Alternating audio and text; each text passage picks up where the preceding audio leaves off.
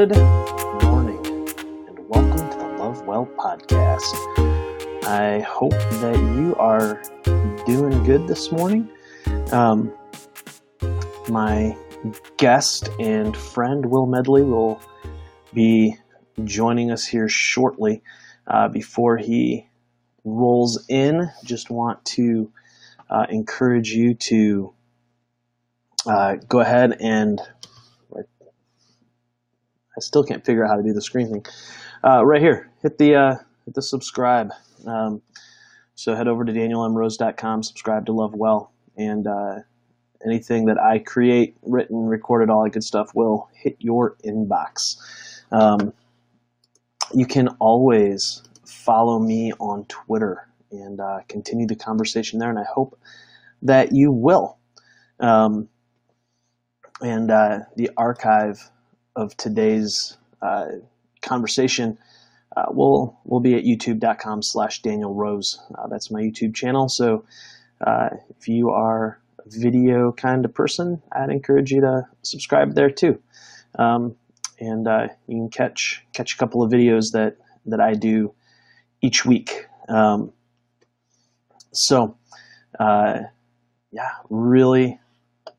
Really excited to get this going. So my buddy and good friend Will is here and ready to go. What's going on, man? Hold on. It's a new platform thing. I see you and I hear you. Can you hear me? I can. Now, why is my speakers not working? I see you. You see me but can't hear me? Do you want the iPad? Yeah, can you please? I'm going to try to get my iPad. All right. Sounds good, dude. Maybe throw in some headphones. Can you hear me? Yep, I can hear you. There we go. I got you. All right. Good. I'm sorry about that. No, man. It's all good, dude. So how is everything? Things are good. Yeah. Things are good. How's life with you, brother? Can't complain. That's what I like to hear. So as we are getting going here, just want to give you guys a little bit of an idea of why we're doing this. So, I think unless people have been living in a cave, there's a lot going on in the world today, and some important conversations that need to be had. And last week I think it was, Will sent me a text, and I was like, "Yo, man, what are you gonna do? What are you gonna do about this?" And as I've thought through that, a lot of what I'm going to do, and a lot of what I am doing is not happening on social media. But I do have a platform, as limited as it may be. I don't know. There might be like 4 people that watch this, Will, but it's going to be 4 people that need to hear it, hopefully. And so over the next few weeks, I'm going to use this podcast to try to give voice and platform to some of my good friends, and want to hear their stories, and try to get a better sense of expose a lot of folks, kind of, I guess, in my tribe, so to speak, to the realities of what it is to be Black in America. And so we're going to hear stories, and also want to give you a chance to kind of talk about what needs to change. What do you see as some things that need to happen? So Will, why don't you get us going here with maybe just tell us a little bit about who you are, and let's chop it up, as the kids say. Well, first of all, my name is Will Medley. I'm associate minister at Gethsemane Missionary Baptist Church. I have been in law enforcement for over 20 years now. Um, I'm gonna interrupt you. That's okay. my first image of you. The first memory I have of you is we were at Moody, or Michigan Theological Seminary at the time, and I think I was sitting in the student lounge, and you came in, man, for class, like all geared out. You had just come off shift, and I was like, "What is going on? Are we being raided or what?" Right. That was and to be honest, that I remember that day because everybody just stopped and was like, it was almost and had this image of, oh, you're a cop. A lot of folks Right? didn't really expect me to come in looking like that, but after that, it was almost like nobody really questioned or said anything. Yeah. Uh, so like I said, I've been in law enforcement for over 20 plus years. I am married to my beautiful wife, Tia, who I met at Moody, or Michigan Theological Seminary. We have 3 sons, Carlos, Caleb, and Eli. And let's see what else. My passion is helping people. And hopefully by the end of this year, I will be a chaplain in the reserves for the Michigan National Guard. So. Nice. Yeah. Yeah. So, all right. So, where did you grow up? I grew up literally 1, 2, 3, 4, 5. Where I currently stay in Detroit, I grew up 5 blocks from where I stayed. Okay. Literally 5 blocks from where I stayed. So born and raised Detroit, Michigan. Love it. Left the city for about 12 years and said, nope, it's time to go back. So came back home where it was safe. All right. So now, so that statement in of itself is loaded, right? I mean, loaded and unloaded. Yeah. Yeah. So what, when you say, man, I had to come back home where it's safe, why, what is that? When you say that, what's all behind that statement? Because there's a lot there. Yeah. So when I first started as a Detroit police officer, we had to live within the city. 1 year, maybe 2 years into my 2 years into my career, they came out and said that police officers no longer in the state of Michigan, employees no longer had to live in the city which they worked. And at that point, like most police officers, I'm looking like, hey,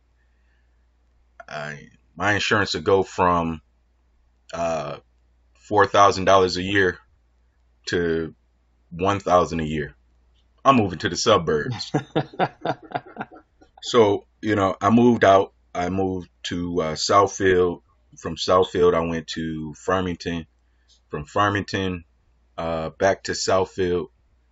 And from there, I moved to Ferndale, which is another. All these suburbs are northern suburbs of Detroit because I wanted to stay close to my family, to my parents. So, I moved out. Then after I got married and was like, look, we're renting. I want to own a home. Let me find the best deal. Got the deal back in Detroit. So, but I moved out of Detroit, like I said, because it was a financial plus for me, or so I thought. So. Yeah. Mm-hmm. So why? Why is it safe moving back to be to back Detroit? In Detroit? Yeah. What's kind of behind that statement? This is where I grew up. This is what I know, and so where I moved is like I said, literally 5 blocks from where I grew up. So I knew the people in this community. Even though it's changed over the years, it was still home. So it was still comforting to be able to go to my parents' house. My kids would grow up in the same neighborhood, just about where I grew up, so they would get the same experience. Safety wise, the one thing I would say is And I just was reminded of this by a friend, that the thing that what makes me such a threat to people is also the thing that makes me an asset to people. And by that, what I mean is, he was saying, hey, Medley, as a police officer, you see a white kid with a reaching in his pocket. Are you going to shoot him? Or are you going to think to yourself, man, I could kick his butt and take him out? Because in my mindset, I'm bigger, I'm faster, I'm more skilled. I don't care how skinny the kid is, how fast he might be. In the back of my mind, I'm always bigger, I'm always stronger, and I'm always faster, and I can always outdo him. Well, the same thing that I'm thinking, more than likely he's thinking. This guy's bigger than me, he's faster than me, he's going to be stronger than me, he's going to kick my butt. And so the very thing that should be that's an asset as a police officer is also a threat to other people. So, Yep. Being in Detroit, who am I around? Who do I look like? I look like the people that I'm around. For instance, in Farmington Hills, I got pulled over as a police officer 3 times. Once on a motorcycle and twice in my car. One time in my car was a legitimate reason. I really couldn't argue, but it was a legitimate reason. The other time I was pulled over in my car, the cop asked me, what are you doing out here? I'm like, what do you mean? You look at my license, you can tell what I'm doing out here. I live out here. Can you live? Oh, really? It was like he was shocked that I was living out there. And the time I was on my bike, well, I wasn't on my bike, I was on my cousin's bike. And he pulled a gun on me. A police officer pulled a gun on me because my cousin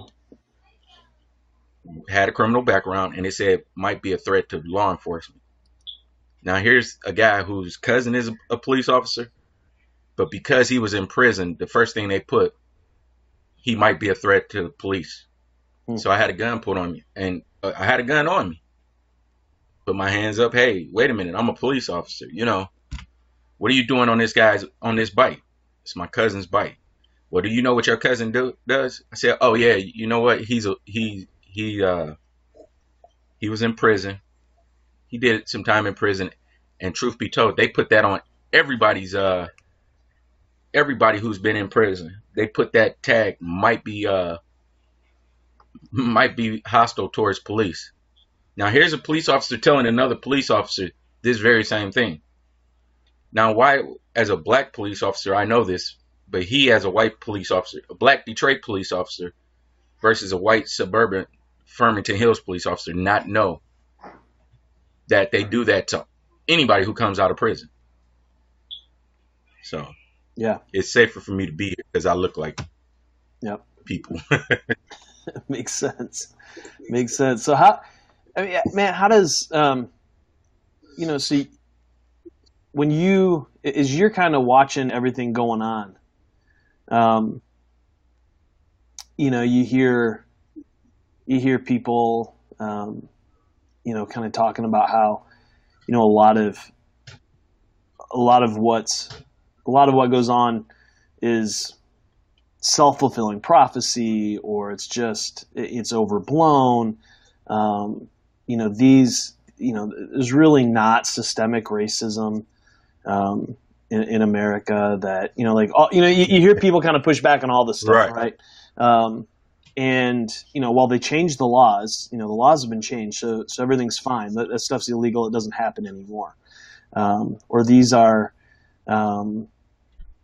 isolated incidents. This isn't the normal experience for Black folks in America. When you hear that kind of thing kind of rolling, what's your response to that? Like what? How do you respond? Part of me laughs, part of me cries. Okay. And the reason I say that is I laugh because the very people who say it's not, oh God, I get tongue twisted. There's no systematic or racism. Forgive me. You're good. It's early. They're the very ones who benefit from it. Of course, it's not systemic racism for you because you're not facing it. You know, again, as a police officer, I'm black. Once I take my uniform off, nobody knows that I'm a police officer. And, you know, to white police officers, good and bad, they don't see me as a police officer. They just see me as another person that they deal with out on the street. You know, so that in itself shows racism or prejudice. The system is set up, it's rigged for people to be incarcerated, especially in urban areas. I mean, just think about it. I had this discussion with some students. I also was a teacher for a short, brief time. I said, you know, I grew up graduated from high school in 1996. My high school at the time was the first high school in the country, I believe they said. Well, let's just say in Michigan, that had metal detectors. So you walk into this school, and the funny thing about my high school, they called it the blue jail or the blue prison. It's Mumford High School. You walk into Mumford, you walk through metal detectors. They go through all your bags and things like that. You get searched. Then when you walk in, you know, wherever your locker was, you had to be on that floor at a certain time. They told us what classes we went to, at what time. We went on a bell schedule and things like that. We couldn't leave the school to go for lunch and things like that. And I used to hear stories of my cousin who went to a suburban high school who was like, yeah, man, I leave the school, go get lunch. And then, you know, I went to the University of Michigan and went to the U of M Dearborn, and I started, looking at how classes were set up. Nobody told me what time to go. I never walked through a metal detector. Mentally, for some kids, if you're treated as a criminal, yeah, it's going to be a self-fulfilling prophecy because that's all you know. If I'm constantly picked on by police officers before I even get to school, then I'm treated like a prisoner when I get to school. And if I do anything, the first thing you do is have me kicked out of school, and I get what they call a school record. What's going to happen when I graduate or not finish school? I'm going to go to what you treated me as. You know, I taught at East Point High. Now, some people will say, well, that's kind of an urban school because it's black. But the kids, yeah, they had to come in one door, but they didn't have to go through metal detectors. None of their property was searched. And certain students, because it was a mixed culture, were treated different than others. And me as it was 3 black teachers. And I'm one of the black male teachers.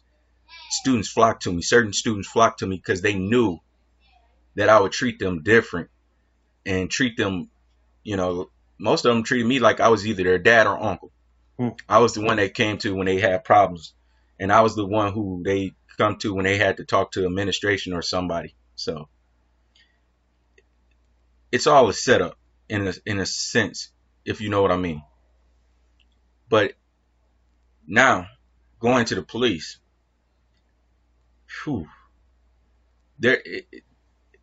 we can't police ourselves, which is a problem.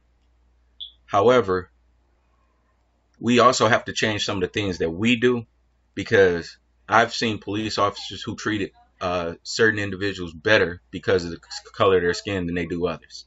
So there's always some kind of racism going on. Yeah. I don't know if I said, because I went off on a ramble. Sorry about that, folks. You're good, man. No, because here's the thing, right? I mean, you know, one of the narratives, I guess you could say, that has been floating around, especially kind of within progressive or liberal white culture, is, you know, this whole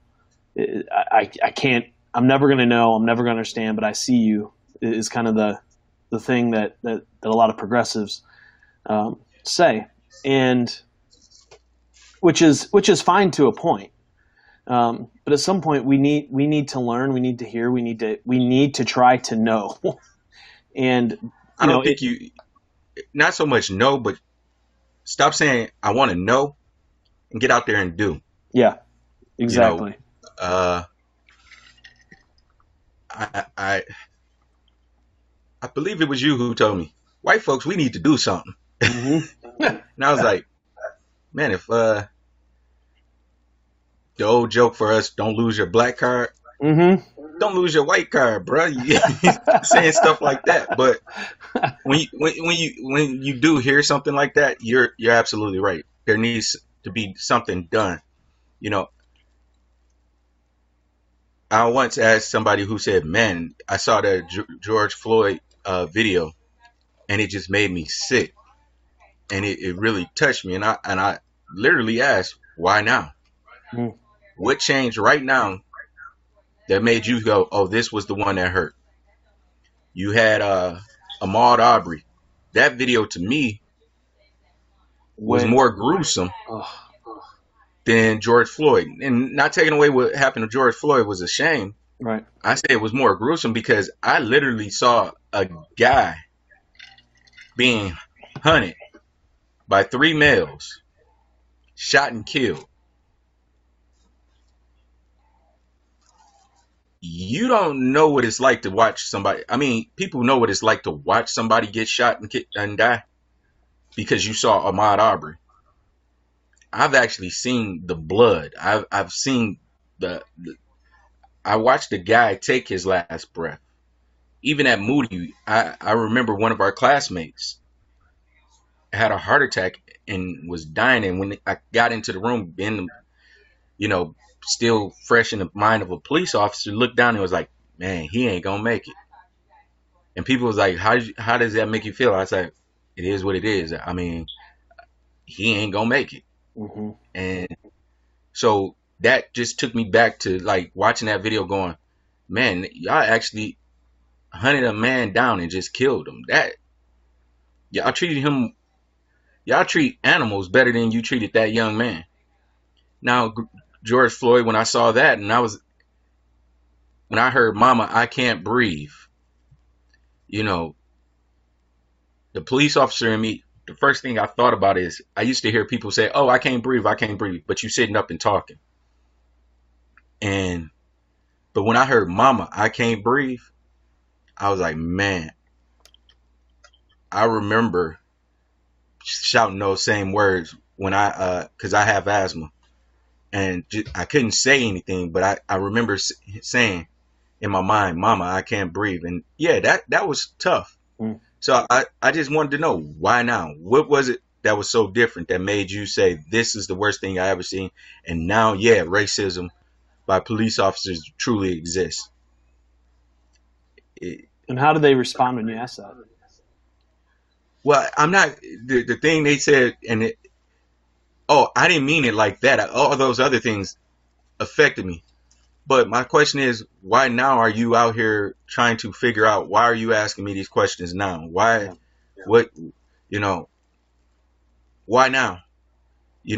I've had several talks with you, so just so your people will understand, those who follow you, Dan did not ask, oh my God, he never said, oh, this is the one that touched me. Because anytime something happens I either go, I better call Dan, or I better expect a call from Dan. So I'm not going to say you, but others, oh, that was tragic. Oh, wow, I can't believe it.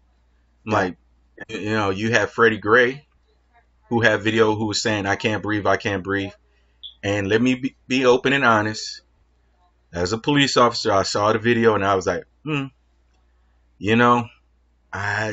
this one I was on the fence with, until somebody pointed out, if that was you doing that move to somebody, when would you have let go? And I said, as soon as I got control of the guy. He said, go back and look at the video. He said that guy never let go until it was pretty much over with, almost to the end. And when I look back, I was like, oh, wow. Yeah, that was too much. So You know, some people say used to tell me, "Oh, you always defending the police," and I said, "No, I'll defend the police when they're right, Right.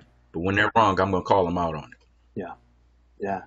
Yeah. Because you are in this very unique, uh, unique in the sense that you are straddling kind of both those lines, right? I mean, there's Hmm.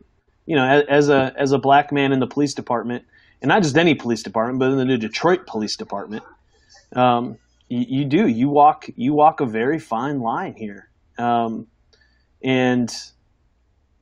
so you have a unique perspective that I think a lot of people don't have or need to hear. So when you and I were talking the other day, you told me a story about one time when after you had left shift and your son was in the truck with you, and Oh. you guys got pulled over. Hmm. Tell that story, because I think it brings to light some of these kinds of issues that I don't think people get when they hear match the description, right? And so you Okay. raised some of these issues in telling that story, and I just thought it was really helpful. So, it, I I was taking my son. I think we were. It was one of those days that you had. I got off work and my wife was telling me something, so I said, you know what? Let me take him and talk to him because he's a teen. Well, he was a teen at the time, but he was a teen at the time, and I'm being dad. And I said, let's go. Come on, you gonna help me go get something? Oh, here we go. He already knew what was up. Yep. So we're driving along, literally 4 blocks from our house. I'm driving up the street, get pulled over in our own neighborhood. Get pulled over. The officer comes up to the car, license, registration, proof of insurance. I show him my ID. He was like, "Oh man, my bad." I was like, "No problem. What you pull me over for?" You know, I just I have been trying to have these discussions with my son. This was right after Trayvon Martin, as a matter of fact. And the more I think about it, again, this is the same problem I had telling you the story. I had to have a discussion with my son about what he wore. And just fortunate enough for us, we both were wearing black hoodies or dark colored hoodies, dark colored pants, and we got pulled over. And the guy said, "Well, I'm sorry, bro. Your vehicle and you guys fit the description." And I said, "Oh, my son, now watch it." I said, "Hold on, can you do me a favor?" I cut my radio on because we take our radios home. I cut my radio on and the prep radio, cut it on, and I said, "Could you ask dispatch to get a description?" And the officer said he already knew. Yeah, oh god, here we go. Mm-hmm. Yeah, radio. This is 12 motor. I believe it's 12 motor 1, 12 motor 2, something like that. It was a traffic car. Can I get the description of the B&E suspects? And the description was 2 black males. Could be heavy, could be thin set, which was our weight, body structure. Medium, light to dark complexion. My son is lighter than me. I'm medium complexion, which you can consider medium complexion. Some people even say dark. Uh, Thin to heavy build for both. 18, well, no, 15 to 34. Uh, Low haircut and one had afro. My son looked and was like, "Man, that's us." I was like, "Shut up." And the guy goes, he was like, "Yeah." Oh, and I had a black Yukon Denali, and it was a black van. Then the radio came back and said, "Scratch the van. Could be a black, dark colored vehicle, SUV or van." Here's me and my son, in fitting the description.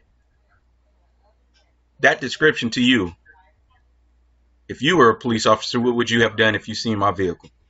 I would have pulled you over. Right. But you see the vagueness. Yep. here's the thing: when I get descriptions for white guys, I'm gonna get a good description. Why? And I live in the city of Detroit. The city of Detroit is 85% black. How many people fit? How many males do you think fit that description of the 85%? Everybody. Let's just say it's a 50-50 split. Exactly. I mean, outside of my younger sons, who fits the description? I would say about 75% of the black males. Mm-hmm. So it's eye opening, but people don't realize a lot of times when they say, "Oh, police are harassing me," and this is what I tell them, that's the generalized description. Yeah. You know, here's another funny story that I always laugh at when I think about it. In the middle of roll call, so I'm in uniform, full uniform. The description came out, black male, and at the time we could wear beards like this. Black male, 6 even, 275 to 315 pounds, wearing all navy blue outfit, dark shoes, wearing glasses, armed with a weapon. So the supervisor reads it, and I look down, and I'm looking at everybody like, I know this cannot be. This is he's actually telling a joke, right? This is a joke. The supervisor stops, looks up, looks over, and looks at me and goes, "Hey, Medley, where were you at 2:30?" I said, "Here." He was like, "That was the most descriptive description we've ever had, and unfortunately for you, it fits you." I said, "Sarge, I've been here." Oh, so you know, one of the things that I've become really aware of is the way that like my son's friends respond when they are in proximity to police officers, right? Just kind of the discomfort, the fear, and when I've talked with some friends about that, their response almost always is, "Well, they shouldn't be. Police officers are here to, you know, protect, and they're, you know." So when you hear that, what's your response? I mean, you know. How many times have you had discussion with your son about how to act when the police, or how to act towards a police officer? Once. And what did you tell him? I told him this was right after he got his license, and so we just kind of talked through the etiquette of what do you do when you get pulled over, because I was like, "You're going to get pulled over. You're my son." So, okay. You know, so we talked about how, you know, if it's at night, you turn the light on, the dome light in your car on, and you roll your window down and put your hands on the steering wheel. Okay. And if it's during the day, you roll your window down and put your hands on the steering wheel. Okay. So that Did you tell him not to move? Nope. Did you tell him to say yes, sir, no, sir? Yes. I did tell him that. Did you tell him to make the officer feel comfortable? No. I'm a police officer. My kids already know. They're like your son. They probably would be the yes, sir, no, sir, but they're comfortable around police officers. But the majority of kids, especially black kids, parents have this conversation. First, don't wear hoodies. Don't look like a criminal. When you get pulled over, say yes, sir, no, sir. Don't move unless he tells you to move. And then when he tells you to move, ask him how to move. Because if you move a certain way that they deem a threat, they can shoot you. As a police officer, I told my son, if you ever get stopped by a police officer, give him your name, your date of birth, or your ID, and that's it. Don't talk back. Don't ask questions. If he tells you he's locking you up, go ahead, get locked up. Call me. Let me come and handle it. When my son, before he finally moved out, I never really told my wife this, but she always wondered why I always kept my clothes on. Kept my clothes on until he got home. And that was because I was waiting on a phone call. I had to make sure he got home. And his curfew, really, it was a liberal curfew, but I would always stay ready just in case I had to go and pick him up. Not saying that he was going to get in trouble, but I remember D.L. Hughley saying how he did the same thing, and I never really D.L. Hughley, the comedian, and I said, man, I never really personally thought I was keeping my clothes on because of that, but part of me, probably in the back of my mind, subconsciously, being a cop, I would keep my clothes on so I could, if I had to leave the house in a split second, I'd be ready, and I never want to spend time wasting time getting dressed to get out and trying to see what might happen to my son. Right. Good or bad, and when I would get those calls late at night, every time my phone would ring, I go, oh God, what's going to happen? Yep. So those are the things that parents have to worry about. And let's just be honest. A lot of times parents have experienced things that and they share with their kids. When you tell a kid how you get pulled over in a city where there's not many blacks, and your son asks you what we get pulled over for, and you have to say, because we fit a description, or because of the color of our skin, because of what we were driving. It's hard to take that away from them.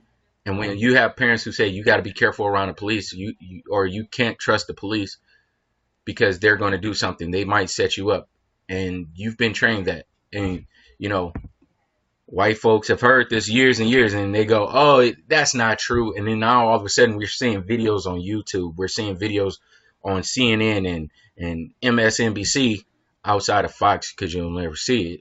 You go, oh, wait a minute. There's still, we were still crying, but this is really happening to us. These are things that we have to put up with. I mean, I've had situations where I'm dealing with a police officer, and I've identified myself as a police officer, and he's still treating me like a suspect, to the point I was like, dude, wait a minute, time out. How much time you got on the job? Oh, I've been a police officer for 7 years. Man, I've been a cop for 14 years. Shut up talking to me. Your partner, how much time you got? Oh man, I've been on for 14 years. I'm only going to talk to you because I don't respect this guy because he don't know how to talk to me. And his partner telling him, hey, bro, white officer telling another white officer, this guy is a cop, and he's trying to, you're not even listening to him. Listen, shut up. I'm getting the benefit of the doubt because of what I do. Right. So imagine how that guy treats other black people. Right. So what is something, what's like the one or two things that you really wish white folks knew and understood about what it's like to be a black male in the United States? Like if white folks could just, if they could really grasp a couple of things from your perspective, what do you want them to be, or what would you really, really wish they could just get their hands and minds around? First, let's accept the fact that black folks in this country were brought here as property. They weren't here. We didn't come on no ships. We didn't come on no boats to Ellis Island. We came as cargo on a ship. You stole from Africa. I can't say where because we really don't know. Mm-hmm. But you stole us from our land. You brought us to a foreign land. You stole our heritage. You stole our culture. You stole everything about us. Then You told us to work your land. Then when you freed us, you said, here's your opportunity, and you know where I'm going. Just let's accept the fact that this country doesn't see us as people, but as property. Now, once you accept that fact, now say, stand up for people. Treat me humane. Treat me like you would want to be treated. Just because I am black doesn't mean that I'm violent. I mean, like anybody, you have to push me to a point to get me to turn that way. And the only way you can do that is hurt somebody that I love and care about. So treat me humane. Secondly, stop saying that you listening or you hear me and do something about it. If you see me saying I'm hungry and then you go, well, I hear you. Well, what you going to do to help me? Help us. Stand up when you see somebody saying something. When you hear somebody say, oh, look at those people. What do you mean those people? Or stand next to me and be willing to die for me if you love me. Like you say you do. That's going to the Bible. Jesus died for those who he loved. And we as Christians always say, oh, I'm a Christian, but you're not willing to die for me out of love. Just be willing to do and be the example that we have through Jesus Christ in the Bible. That's what I want. Yeah. And to my conservative Christian friends, as one guy once, one commentator asked, what Bible are you reading that you don't see sacrifice for the things you love? What God are you serving? Show me your love through not only financial, through participation, because what the Bible say, faith without works is dead. I can't tell that you love me if every time you say you love me, but then you're not there for me. You're not standing with me. You're not crying with me. That's what I want.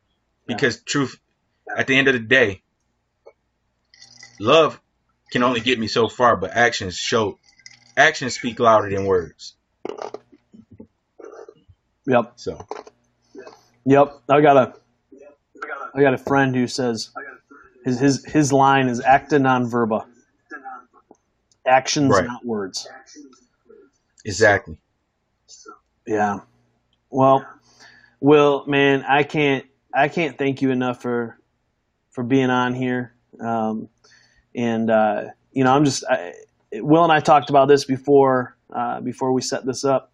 But I'm gonna, kind of offer the invitation.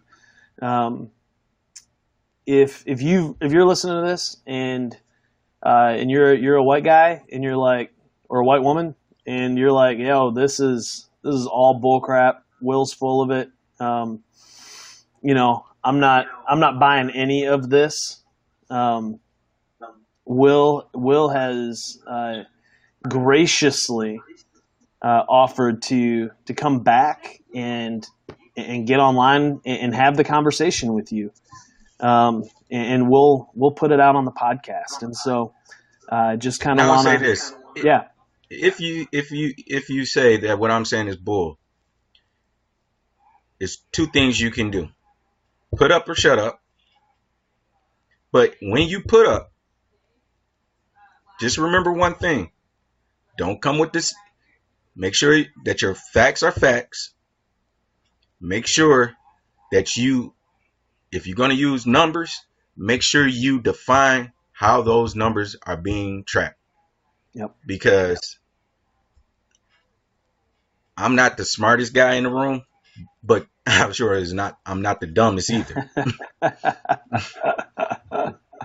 Yeah, man. Dude. And if it gets to the point where I think, oh, wait a minute, you want to throw some numbers out and you saying that my expertise is, I should be careful, I got somebody for you too.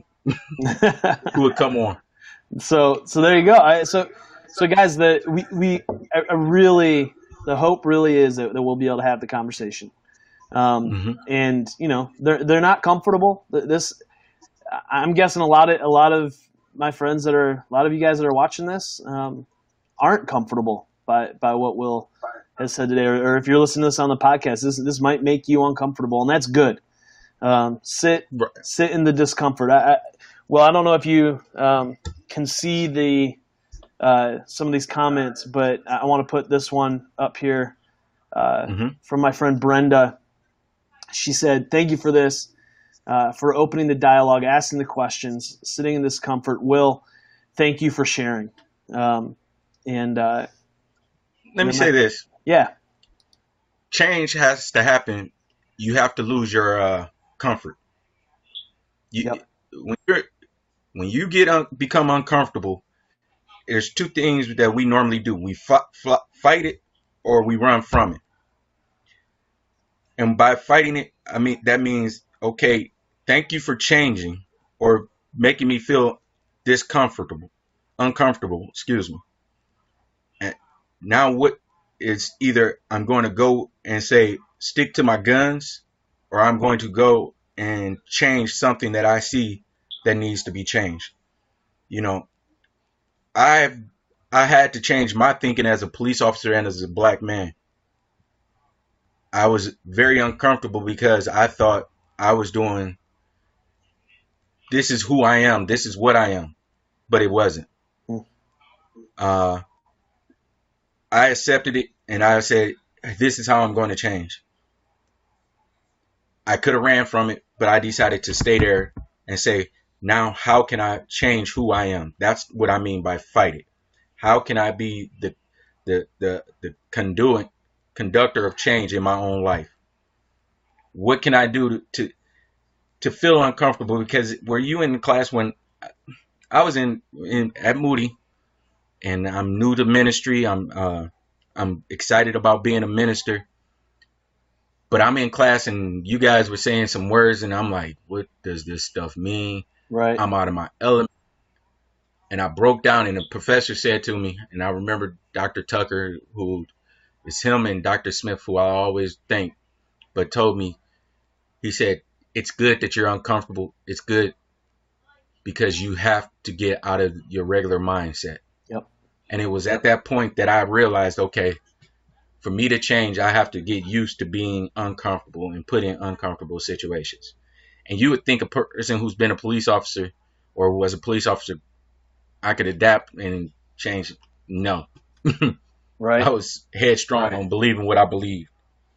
So it's hard. Like you said, it's hard, but we have to do it. Absolutely. And I'm sorry. Absolutely. So, and I'm not seeing, I was kind of hoping maybe we get a few questions dropped into in the comment section here. But I'm not seeing anything, kind of on here. So, so guys, if you have any, we're going to wrap this up, but if you have any questions for Will, boy, please drop them in the comments here real quick. And, cause I'd love to. I love to have a dialogue with with people. So yeah. As y'all can tell, I like to talk. The problem when Will and I get together, honestly, the problem is that, he and I half the time are talking over each other because neither one of us know how to shut up. And exactly, it's problematic. And people probably looking at us like, are they fighting? What's going on? We both say the same thing. I know, right? Oh God, too funny. All right. Well, Will, man, thank you so much for being on with me. Guys, I want to remind you again, head over. If you thought this was insightful, helpful at all, jump over here to the Lovewell page, danielmrose.com. Hit the subscribe button. What I write, what I release audio-wise will go right into your inbox. If you want to find the archive of this conversation, you can do so at youtube.com/DanielRose. And follow me on Twitter, and let's continue the conversation at Daniel M. Rose there. So thanks again for being with us on the Love Well podcast. Will, brother, thank you so much, and we'll have you on again soon. No problem. Okay. So until next time, my friends, love well.